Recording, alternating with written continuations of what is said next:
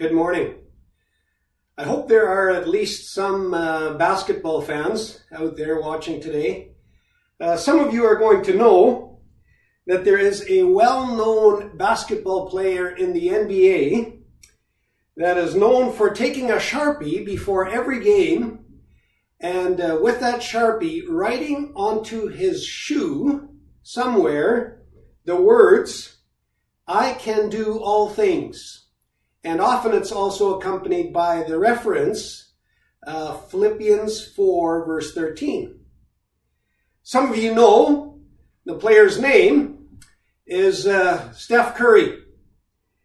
He plays for the Golden State Warriors. He has won several NBA championships, and at least 2 times he has been voted the NBA's most valuable player in a given season. Many analysts have called him the best shooter in the history of the NBA, and because of his stardom, he's actually endorsed by Under Armour, and Under Armour actually sells a basketball shoe that has those words written in them. "I can do all things." And it's the penmanship of Steph Curry himself, which they've got engraved on the inside of those shoes. Steph Curry started his little ritual back in his college days, and he has done this before every game in his NBA career, which is right now going into its 12th or 13th year.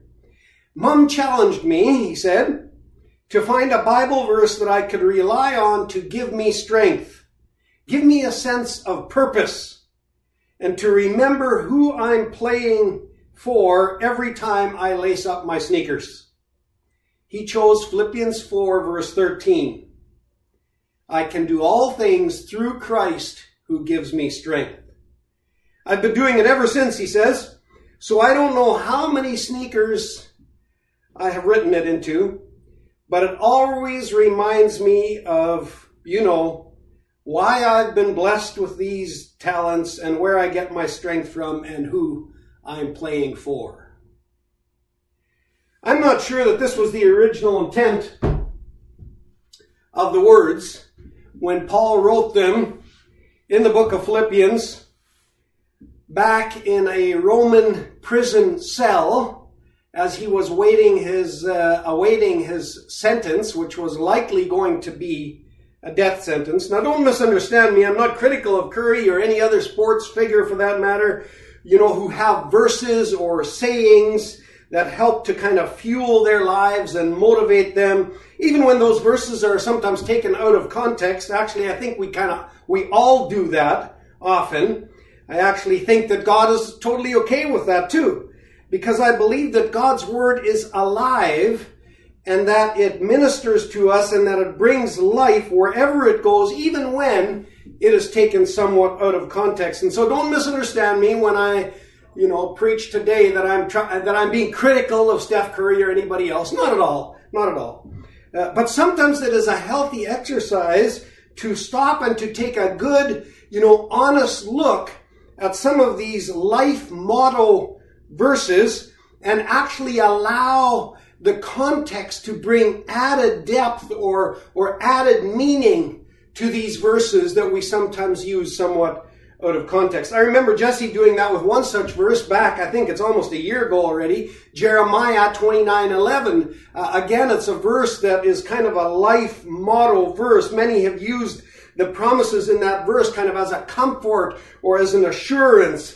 It's kind of a life motto verse, well known to a lot of people. "For I know the plans I have for you, declares the Lord, plans to prosper you and not to harm you, plans to give you hope and a future." Great verse, great assurance, great promise. And Jesse dug into it, and I would say he helped us to understand that the promises in that verse are actually far bigger and more inclusive and more complete than how we have often used them in the immediacy of our personal lives.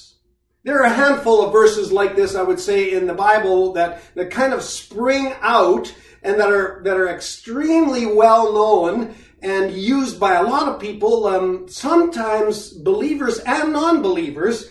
And Jeremiah 29:11 is one of those, John 3:16, and then there's a handful of others. And along with these kind of very well-known verses, we have Philippians chapter 4, verse 13, the verse that will fuel our discussion for this morning. Jesse has already been leading us through some of the key thoughts in this book of Philippians. Last week, he specifically highlighted chapter 4, verse 5, "Let your gentleness be evident to all, the Lord is near." And it just seemed like that verse and the way in which Jesse, explained it to us and opened it up for us, it seemed like it resonated with a lot of people, me included. I especially enjoyed how we were able to kind of celebrate together as a church. That's how it felt to me as Jesse was preaching and we were adding some comments. We were able to celebrate the gentle heritage that we enjoy in our church family. We had leadership meeting this week, and we worked hard together. We discussed some controversial things together, some tough things. But when it was time to leave, and Pearl and I were locking up the church, by the way, we had leadership meeting all together in person, which was a fantastic treat by itself. And so Pearl and I were locking up the church and getting into our vehicle to leave. And I said to her, "How is it that we are so blessed?" See, we have such an incredible leadership team. The people, on your leadership team, the people that you have chosen to be on your Pleasant Valley Church leadership team, they're not perfect people. But when we get together, there is a spirit of humility and gentleness and graciousness and submissiveness that is an absolute treat. Oh, we have a wide variety of opinions there. It's not that we all think exactly the same or believe exactly the same, but when people speak and when they share their opinions and their thoughts, they do so from a place of humility and gentleness. We are so incredibly blessed. And I'm not saying this to brag here this morning, because as we're going to see as we go through and study this verse, there's a source where this all comes from that does not allow us to take the credit for ourselves. Some key words here in Philippians 4:13, through Christ. So we're going back to Philippians chapter 4 again this morning. Honestly, I would love it if you would take the time to go and get your Bibles.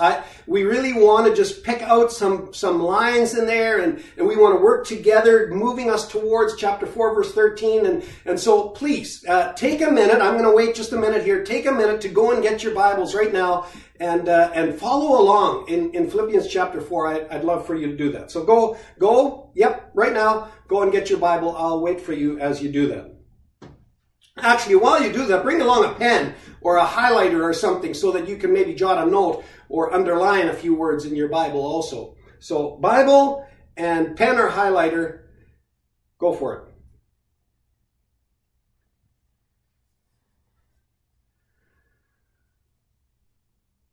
Yeah, I'm waiting.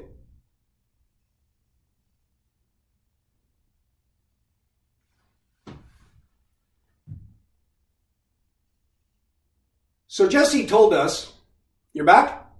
Good. So Jesse told us last week that as you get toward the end of the book of Philippians, it almost seems like Paul is realizing that he does not have a lot more time left to be saying or teaching the things that he needs to or wants to speak. And so he's just kind of letting it all hang out. He's just kind of giving it, statement after statement. And he has this barrage of amazing qualities and concepts and challenges to live godly lives that just kind of come rolling out.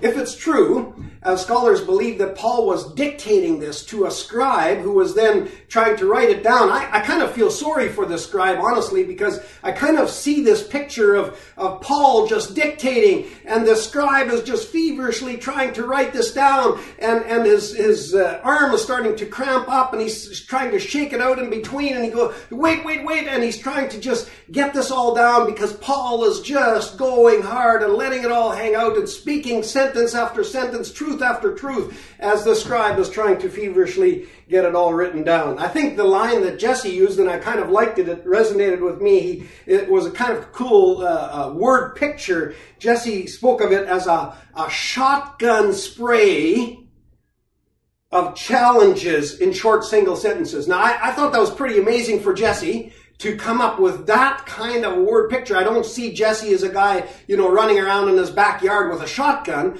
and a redneck kind of a guy. And so, Jesse, way to go. It connected. A shotgun spray of huge challenges in short single sentences. Way to go.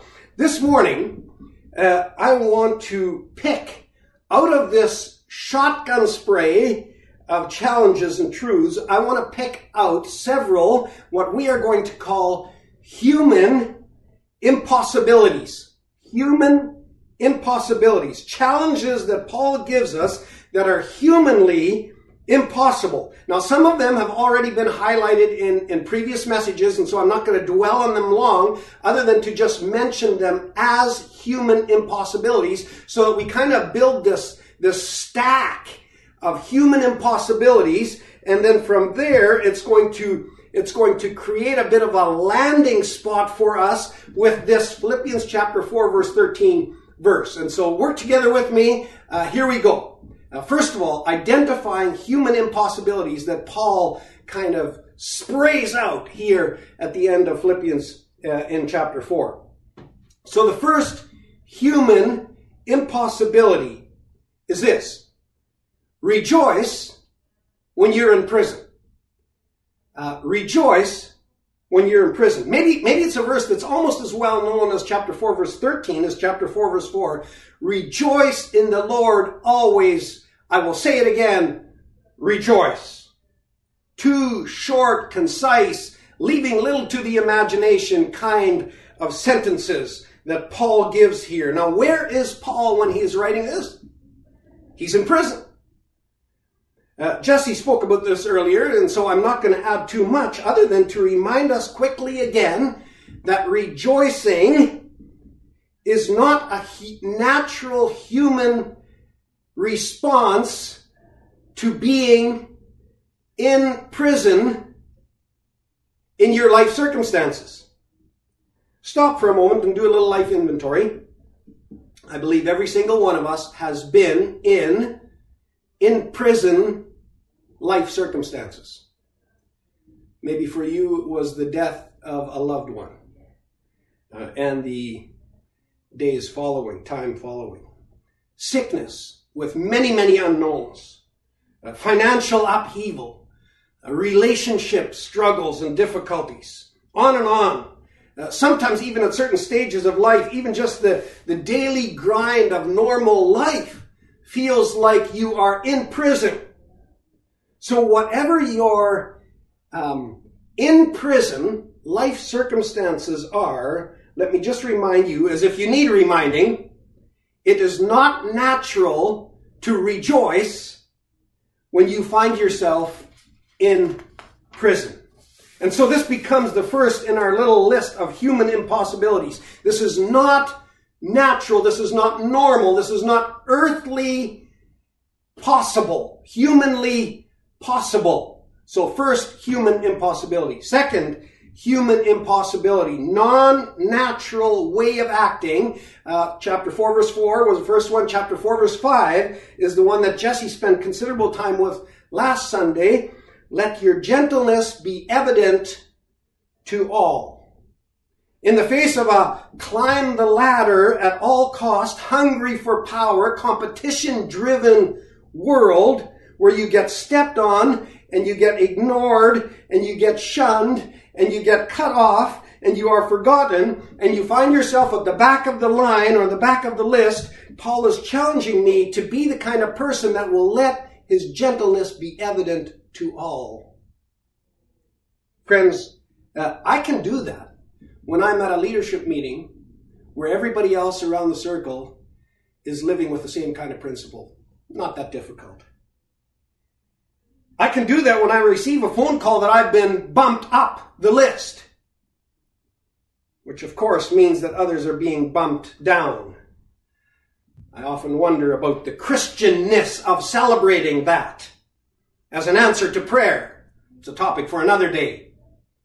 But let's just say gentleness to all is not a normal way to do life in this hard knock world.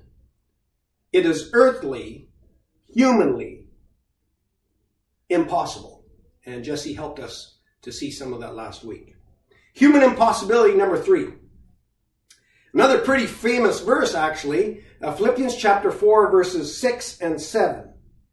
Do not be anxious about anything, but in everything by prayer and petition, with thanksgiving, present your requests to God, and the peace of God, which transcends all understanding, will guard your hearts and your minds in Christ Jesus. See, it says right there, transcends human understanding. This is not humanly possible. It is not earthly, normal, or natural to be able to experience God's peace in your heart and mind when you are anxious.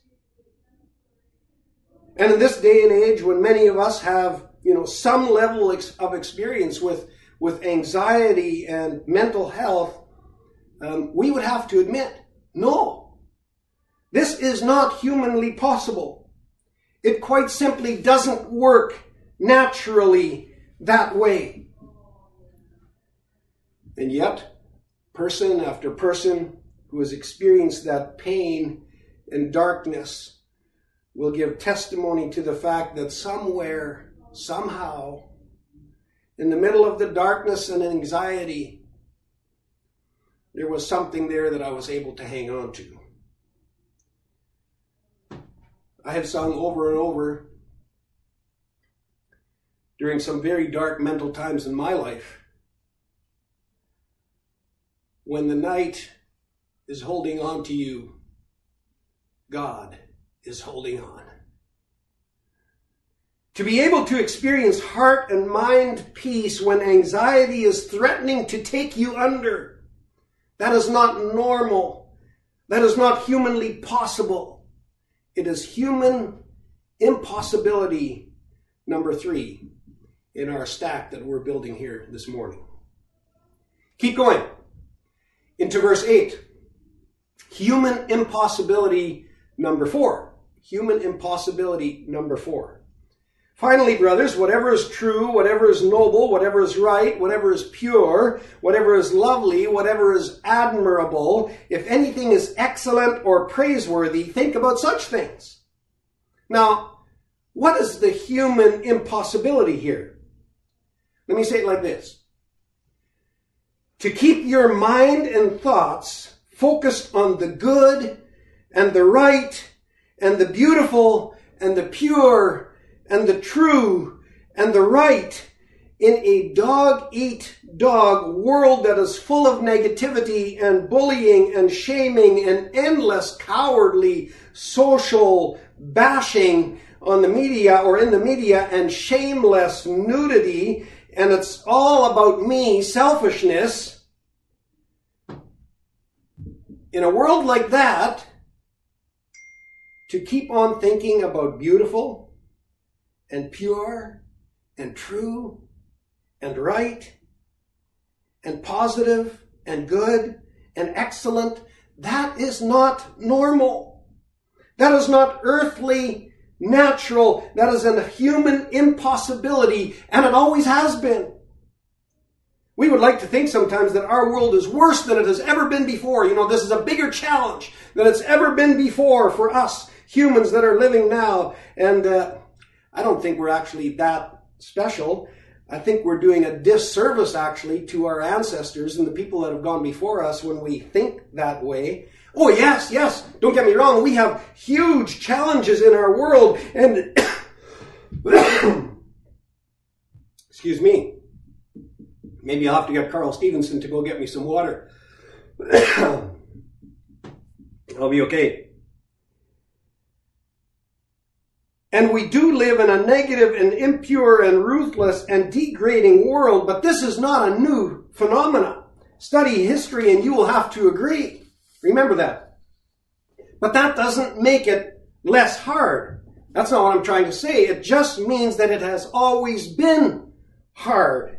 And to be positive and upbeat and captivated by true beauty and focused on purity and that which is right is not natural, and it never has been for humanity. It has always been humanly impossible. I don't want to overdo references to COVID, but the negativity and the self-righteousness and the bashing that has happened between friends and between fellow Christians and family members and toward government and simply between fellow human beings during this time is shameful. It is very natural and normal and easy to join in the negativity and the bashing and the perpetuating of half-truths. Lots of that. Joining in with all of that verbally and mentally is very easy and natural and normal. Some of you saw my little post this past week. Of course, I simply borrowed it from somewhere else, but I was blessed by your responses. It just so resonated with me, particularly because I have had to make some personal choices about how much news I watch or listen to, and I have been hearing from quite a few of you that you've actually also had to make some choices and some decisions in the last while about how much news you watch and how much social media you engage in, recognizing that it is beginning to affect me, us, you, psychologically and spiritually. It is challenging this challenge that Paul is giving us here. Here's how the first little part of that post went. It's attributed to Andy Stanley. Now, I do recognize that often these types of posts on social media are not attributed or given the correct identity. But here's how it starts off. Sometimes I just want it to stop. The talk of COVID, the looting and the brutality, I lose my way. I become convinced that this new normal is real life. And then I meet an 87-year-old who talks of living through polio and diphtheria and the Vietnam protests, and yet he is still enchanted with life. He seemed surprised when I said that 2020 must have been especially challenging for him. No, he said slowly, looking me straight in the eyes, I learned a long time ago not to see the world through the printed headlines.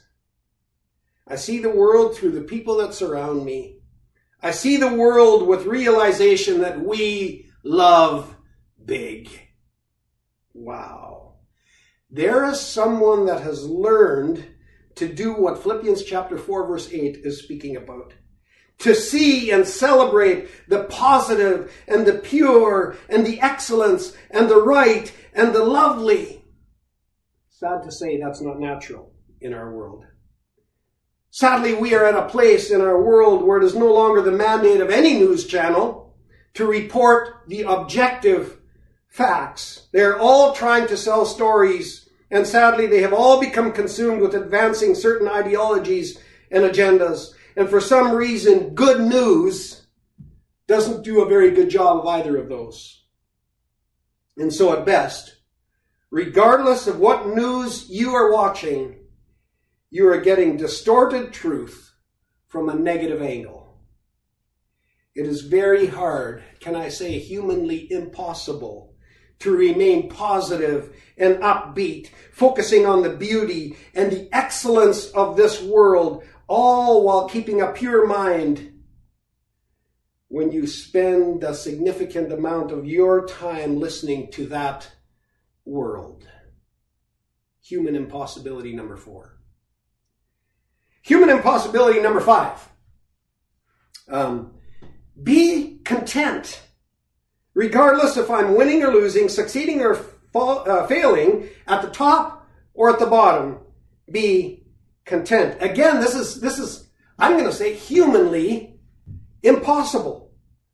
Listen to verses 11 and 12 here in Philippians chapter 4. I have learned to be content whatever the circumstances. I know what it is to be in need, and I know what it is to have plenty. I have learned the secret of being content in any and every situation, whether well-fed or hungry, whether living in plenty or in want. One commentary put it this way: Paul's aim here is contentment, not achievement. Maybe we could say Paul is advocating that contentment is achievement, the ultimate achievement.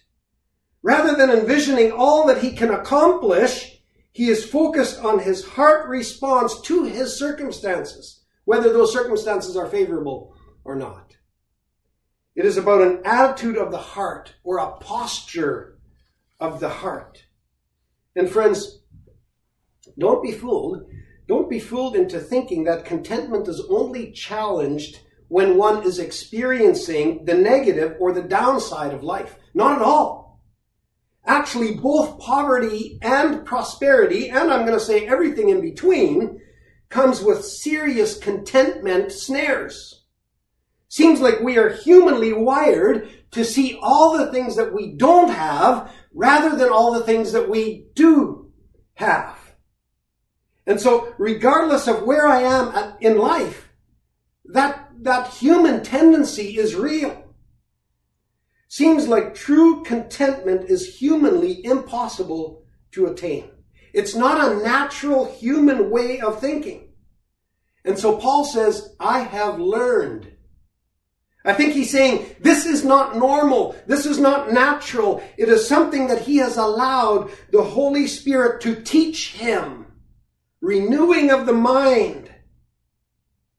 In response to the tendency by athletes to use Philippians chapter 4 verse 13, the next verse here where we're going to be landing, Philippians chapter 4 verse 13, as kind of a self-motivator, one commentary says this: had Paul applied this to athletes, he might have said it like this: after training my guts out and giving my all on game day, I can live with the results. Regardless of what's at stake, I can play by the rules. Win or lose, I can genuinely treat coaches, officials, and fellow competitors with love and respect. I can express gratitude regardless of the outcome. All because of the strength I possess as a follower of Christ. And so we have this stack of human impossibilities. 5 of them we've listed here, or we should say 5 of them we've identified here. Paul has listed them. His readers, I can kind of see his readers, they're tracking with him and his barrage of thoughts and challenges, and they're kind of thinking as he keeps going, this way of living that you are challenging us to is absolutely and totally impossible. I might be a pretty good person, but there's no way that I have what it takes to live like you're suggesting here in this world that I am living in or we are living in. It's humanly impossible. And Paul goes, exactly. And then he speaks Philippians chapter 4 verse 13.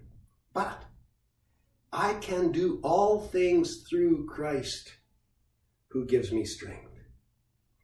See, this I can do everything phrase, it refers to being able to do things and experience things in our Christian journey that are not natural for us humans.